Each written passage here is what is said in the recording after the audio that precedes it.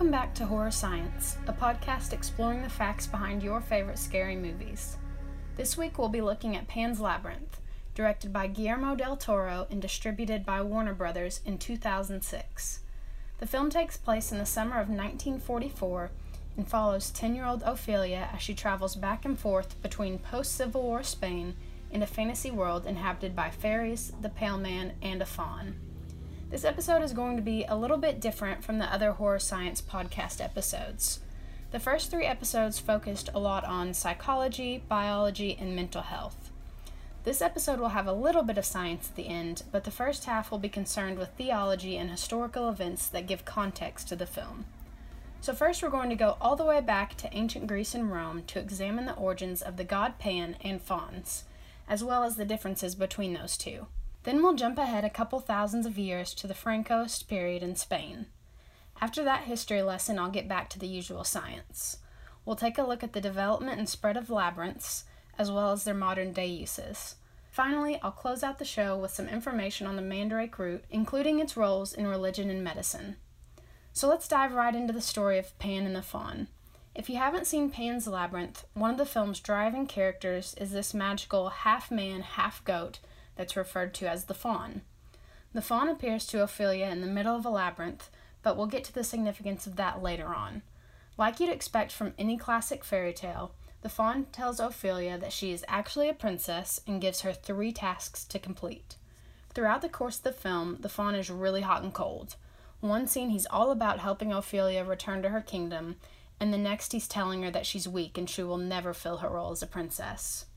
The dialogue of Pan's Labyrinth is spoken in Spanish, thankfully, since it's a movie about Francoist Spain, and the original Spanish title of the film is El Labyrinto del Fauno, which directly translates to English as the Labyrinth of the Faun.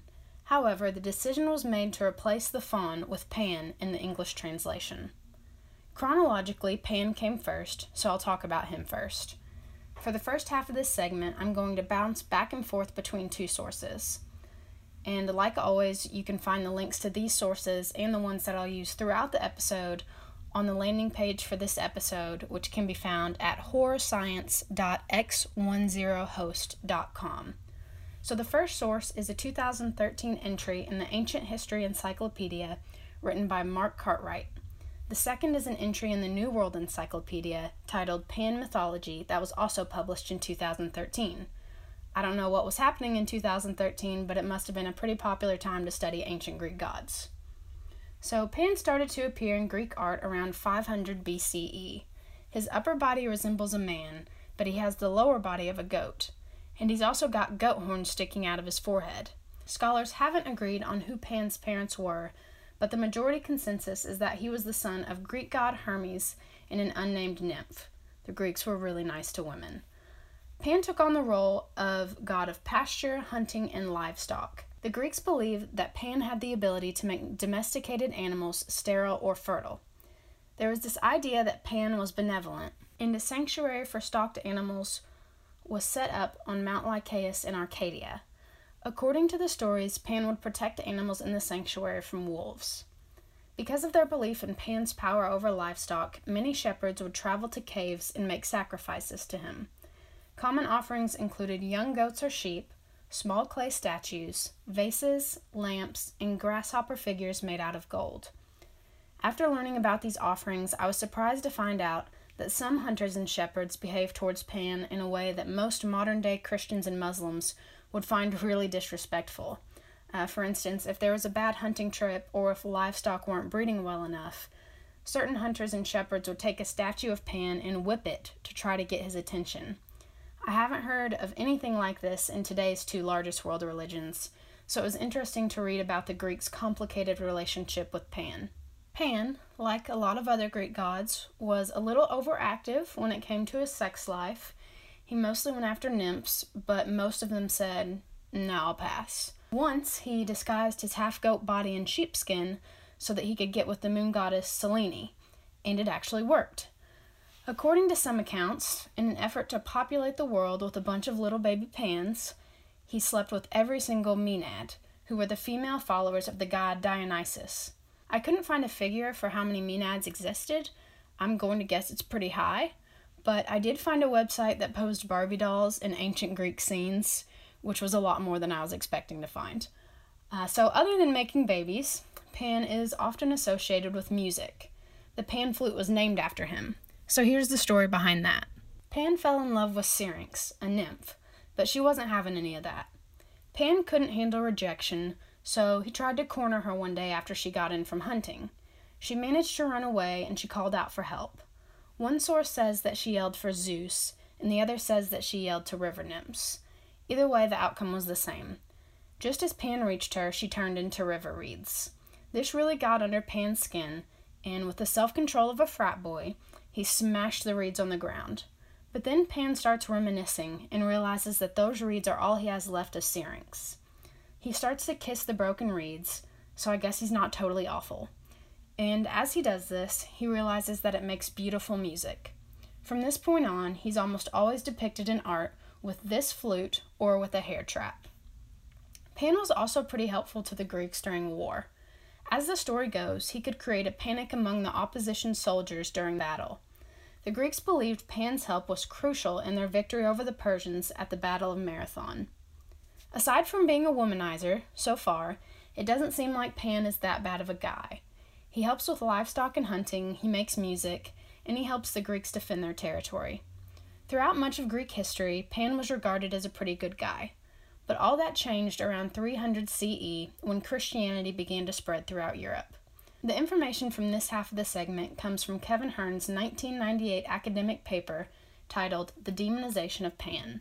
Some poets of the time claimed that Pan was a pre-Christian model for Jesus Christ. Both figures were shepherds, and both weren't entirely human or entirely divine. Pan was half god, half goat, and he spent his time on earth. Jesus Christ was simultaneously a member of the Trinity and a flesh and blood human. The clergy weren't too fond of this comparison. Firstly, they viewed their God as the only truth, and were unwilling to acknowledge that past religions may have influenced Christianity. Secondly, Pan was often associated with promiscuity, something that the church frowned upon. So, according to Hearn's research, the church set out on a campaign to vilify Pan. Portions of the Bible associate less than stellar physical appearances with punishment from God. For example, certain books claim that plagues and deformities are a punishment from God. It wasn't too difficult for the church to extend this teaching to Pan, claiming that he was a sex-obsessed, morally impure demon who had been punished with a half-goat body by their God. Hearn's paper also claimed that the church at the time began to associate the imagery of Pan with their devil. He claims that when the fear of God didn't work on potential converts, fear of the devil was used instead.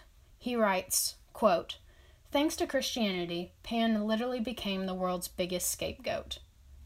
Images of Pan were carved into church doors and began to infiltrate Christian art. The Western view of the devil as a being with horns coming out of his head and goat hoofs in place of his feet is directly lifted from Pan. This image has stuck, as modern depictions of the devil in movies and art almost always include these goat-like aspects. Hearn closes his paper with a powerful quote that I'm going to read for you all. He says, quote, "The Christian demonization of a randy but otherwise benign nature god seems quite clear to one living in a secular century. From all the ancient sources and archaeological evidence, Pan was obviously a greatly revered, rather than greatly feared, being at one point. It was only the ascetic values of the Judeo-Christian tradition that doomed him to play the role of the ultimate bad guy." So, with this knowledge on the history of Pan, it's an interesting choice that the team behind Pan's Labyrinth chose that name for the English translation of the title. Depending on which time period's views you subscribe to, this could either mean that the being in the movie is benevolent and connected to nature, or that he is closely related to the devil. In the second case, it's really uncomfortable for him to be hanging around this 10-year-old girl. But the original Spanish title refers to the being as a faun. In fact, he is never referred to as Pan in the film's dialogue. He introduces himself to Ophelia as the faun, and when Ophelia and Mercedes discuss him later, they use the noun faun. So what are the implications of this classification? This information comes from The Fauns of Roman Mythology, an article written by Colin Quartermain and published in 2015. Fauns got their start in Roman mythology, and were the children of Faunus, the Roman god of the forest, plains, and field, and Fauna, his female counterpart. Fauns served as the spirit gods of the woods. Originally, fauns were depicted as mirror images of Faunus. As a result, they were human in form and could only be male. However, the Romans started to borrow a bit of theology from the Greeks. Because of this intermingling, the Roman fauns began to pick up some of the physical characteristics of the Greek god Pan. This is the point where fauns began to be represented as half man, half goat. At this point, the Roman fauns and the Greek satyrs began to mix. Satyrs were the companions of the Greek god Dionysus and were male in form, with the ears of a donkey, the tail of a horse, and the nose of a pug. Satyrs were connected with wine and lust, and these traits were transferred to the fauns. However, the two did maintain some separation. The fauns were considered more helpful, while the satyrs would bring harm. The article gives the example of a person lost in the forest. The faun would help them find their way, while the satyr would lead them farther from the path. This part of the theology is pretty interesting in connection to Pan's Labyrinth. Throughout the film, the faun seems like he's on a mission to guide Ophelia back to her kingdom. Given the actions of his character, it seems that the direct translation of this title, The Faun's Labyrinth, would have made more sense than Pan's Labyrinth. There's one more historical look I'd like to get into before I get back to the usual scientific stuff, and that's the Francoist period in Spain. Director Guillermo del Toro intended to create a trilogy about this time period. The first film, The Devil's Backbone, or El Espinazo del Diablo, was released in 2001. It takes place in 1939, the last year of the Spanish Civil War, and follows a young boy in an orphanage. The second film is Pan's Labyrinth, which was released in 2006 and takes place in 1944. Unfortunately, the third film is yet to be made. One of the subplots of Pan's Labyrinth follows a housekeeper, Mercedes, as she sneaks aid to her rebel brother, who's hiding out in a forested mountain near the base. This is a pretty ballsy move, considering that Mercedes works for Capitan Vidal, who commands several military officers on his military base house combo. I want to explore what was happening in Spain during this time period so that viewers of the film can understand this subplot a little more clearly. So, the background information for this background information comes from a History.com article that was published in 2009 entitled Francisco Franco. In 1936, a civil war broke out in Spain, which ended in 1939 with the nationalist victory over the Republicans. And for American listeners, it's important to note that these Republicans didn't subscribe to the ideals of the Grand Old Party. In fact, they're a lot closer to the American left, and they received support from the Soviet Union. The Nationalists were led by former military leader Francisco Franco and were backed by Hitler in Nazi Germany and Mussolini in fascist Italy. That gives you a preview of Franco's character. Although these two didn't win World War II, they did help Franco defeat the Republicans. I don't want to dive too deep into the war for this episode of the podcast, because I do have The Devil's Backbone on my shortlist for future episodes, so I'll cover it more then. For now, I want to focus on what happened in the years following the war. This information comes from a 2009 article written by Lydia Bocanegra titled A Short History of the Republican Exile, The Big Exodus of 1939. During the war, the Nationalists worked their way north, either killing the Republicans or pushing them to the mountains of northern Spain and eventually France. According to the article, approximately 465,000 Republican men, women, and children crossed the border to France between April and December of 1939. Unfortunately for the refugees, they weren't met with the most open of arms. France had been suffering from an economic depression for nearly a decade, and the nearly 500,000 refugees couldn't do much to add to the GDP. The majority of them were illiterate in French and lacked professional skills. In addition to this, the right-wing government of France wasn't too fond of the socialist ideas that were represented by the Spanish Republicans. Fortunately, Mexico, Chile, and the Dominican Republic were willing to accept some of the refugees. Unfortunately, though, these three countries couldn't absorb 500,000 people, so approximately 268,000 were sent back to Spain. By the end of 1939, only 182,000 refugees remained in France. I'm going to switch gears for a little bit and talk about an article written by Antonio Tellez in 1996 titled Armed Resistance to Franco, 1939 through 1965. You see, not all of the Republicans fled to France. These rebels were referred to as the Spanish Maquis. These men hid in the mountains of northern Spain in groups of up to 100 men. The actions of the various groups included bombing strategic areas, political assassinations, movement of arms, the protection of individuals involved in underground political activity, bank robberies and forgery to fund themselves and destabilize the Spanish economy, rescue missions to free captured rebels, and finally, skirmishes with fascist forces. These were pretty busy guys. Not a lot of information is out there on the Maquis, though, because Franco's dictatorship wasn't that fond of advertising dissent among the people. But in 1968, nearly 30 years after the end of the war, the government finally released some information about the Maquis. These figures will give you an idea of the extent of their numbers. So between 1943 and 1952, the time period when the Maquis were most active, there were nearly 2,000 skirmishes between Franco's men and the Maquis. Over the 9-year period, 2,166 Maquis were killed, 3,382 Maquis were captured or surrendered, and 19,407 individuals were arrested as liaisons, accessories, or for aiding and abetting.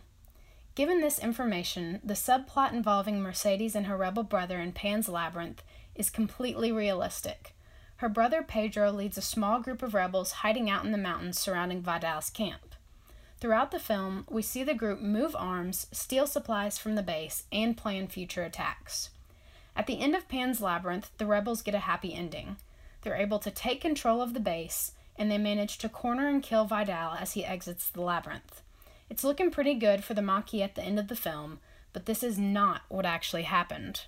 The last Maquis, Jose Castro Viega, died in 1965, but the Maquis were almost non-existent by 1952. Logistically, the rebel groups were spread too thin across the mountains and weren't able to coordinate with each other. They also had trouble keeping themselves armed. The real nail in the coffin came in 1947, when the government unleashed counter-guerrilla bands, which were highly trained security personnel who dressed in the clothes of the Maquis and carried the same weapons. This created a lot of confusion among the Maquis, and several of Franco's followers were able to infiltrate the Maquis groups. If you thought it couldn't get shadier than this, it did. The counter-guerrilla bands carried out several brutal murders, which they attributed to the actual Maquis. The general public couldn't tell the difference, and popular support for the Maquis dropped to almost zero. Some rebels managed to escape to France or northern Africa, but not all of them were that lucky. Several were executed by strangulation or firing squad, and those who escaped the death penalty got over 20 years in prison instead. Franco's dictatorship continued until his death in 1975. At that point, Spain began to transition to the constitutional monarchy it has today. Now I want to move into some of the more typical stuff for this podcast. First, I want to look at the origins and uses of the film's namesake, labyrinths. Labyrinths have had conflicting meanings over the past couple thousands of years. For the first use of them, we'll have to jump back to ancient Greece again. This information comes from an article published on Loyola University Chicago's website titled Labyrinths, Their Origins and Development. A Greek legend states that King Minos of Crete built an inescapable labyrinth built to contain the violent Minotaur, who was a half-man, half-bull. The Greeks really liked mixing animal and human anatomy. At this point in history, labyrinths may have represented fear, but they could also symbolize protection. The story goes on that a noble named Theseus fell in love with the daughter of King Minos, Ariadne. Ariadne gave Theseus a ball of yarn, which he used to mark his way through the labyrinth. When he reached the center, he killed the Minotaur and followed his string back to the entrance. As time and cultures went on, the symbolism of the labyrinth began to evolve. This information comes from Natasha Gelling's The Winding History of the Maze, published in 2014 by the Smithsonian Museum. Some Christians related the labyrinth to sin, believing that a walk through the labyrinth could serve as a mini pilgrimage following the act of sin. Gelling also provides other examples from Northern Europe. Nordic fishermen would walk through labyrinths before a voyage to ensure a safe, profitable trip. Young men in Germany would walk through the labyrinth as a part of their transition to adulthood. These last two interpretations of the labyrinth seem the most closely related to Pan's Labyrinth. In a way, the fantasy world Ophelia found at the center of the labyrinth kept her safe from the horrors of life on a military base in Francoist Spain. One important theme of the film is Ophelia's development into an independent, moral young woman. This may mirror the transition of the young men in Germany.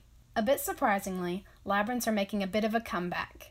This comes from a 2008 article written by Jim Gershback titled "Labyrinths Find Their Way Onto Hospital Grounds as Paths to Healing."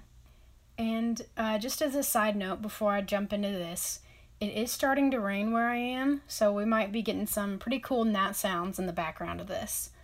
But anyways, Antioch Medical Center in Northern California and Sunnyside Medical Center in Clackamas, Oregon began to offer walkable labyrinths to patients in 2007.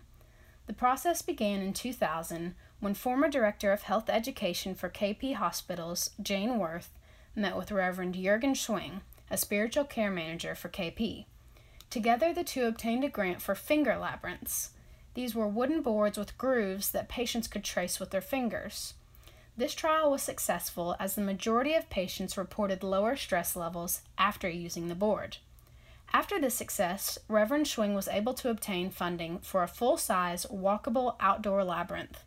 He theorized that many stressed individuals would benefit more from the physical movement of walking than from sitting and tracing a pattern on a board.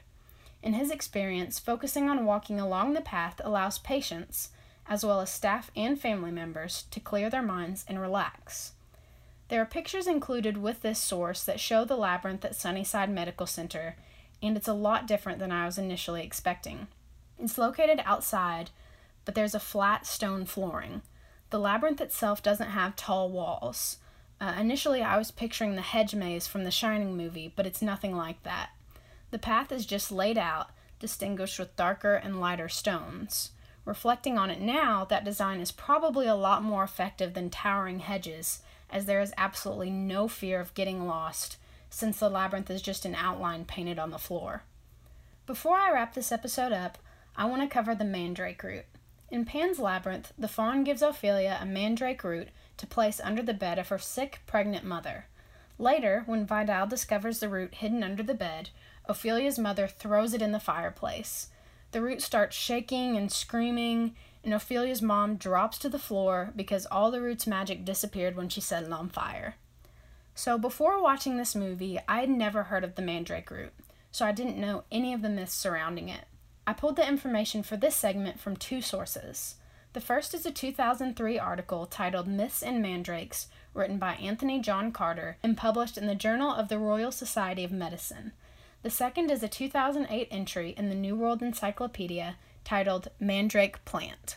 Mandrake is the common name for any plant that belongs to the genus Mandagura, but the most popular is the species Mandagura officinarum. The mandrake has leaves that are between 6 and 16 inches long. It also has white-green flowers that produce small red berries in the spring. But the most interesting part of this plant is underground.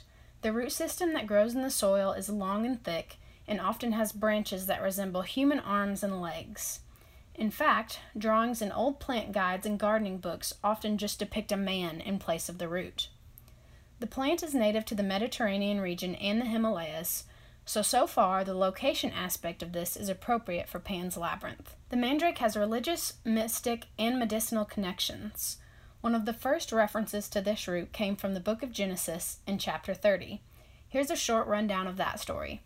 This guy named Jacob had a wife named Leah, and together they had 4 children. Then Jacob does a classic jerk move. He marries Leah's sister, Rachel, because Leah has become infertile.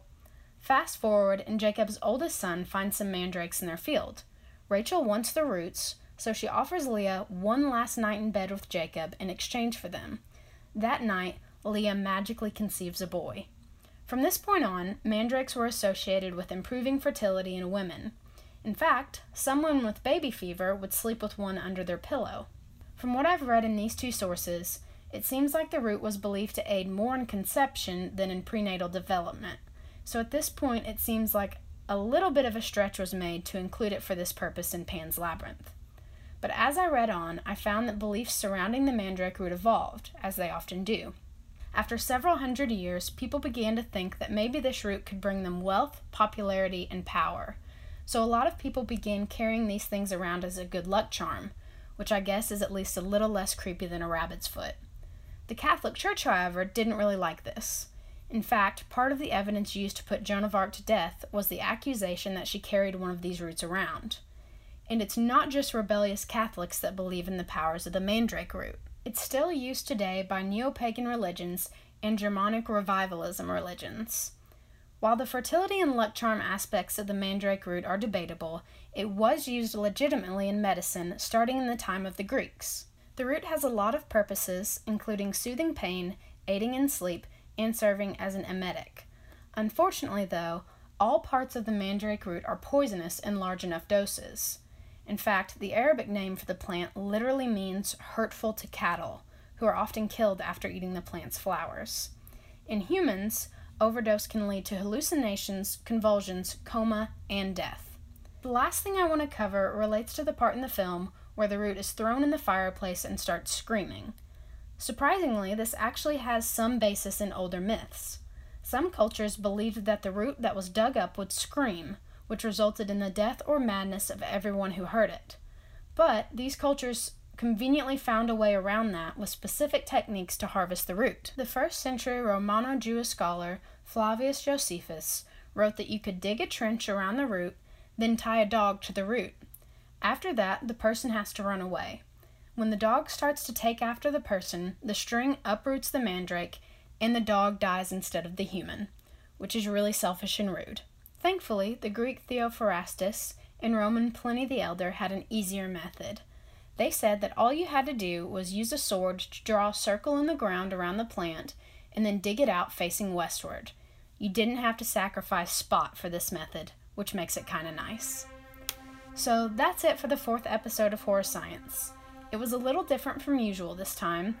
We started by looking at the mythology behind Pan and fauns, and you got a short little history lesson about Spain. And lastly, we went back to more of the usual sciencey stuff with labyrinths and mandrake roots. As always, if you're listening on iTunes, feel free to subscribe and leave a rating or review. If you missed the website earlier, which will have links to all the sources that I referenced throughout this episode, that's available at horrorscience.x10host.com. Also, this is something new. There is now a SoundCloud account for this podcast, and it's under the username Horror Science. And on that profile, you can find the audio for all of the episodes. Finally, if you've got any comments on this episode or suggestions for future films, you can send an email to horrorsciencepodcast@gmail.com or send a tweet out to @horrorsciencepo. Thanks for listening, and be on the lookout for a new episode next week.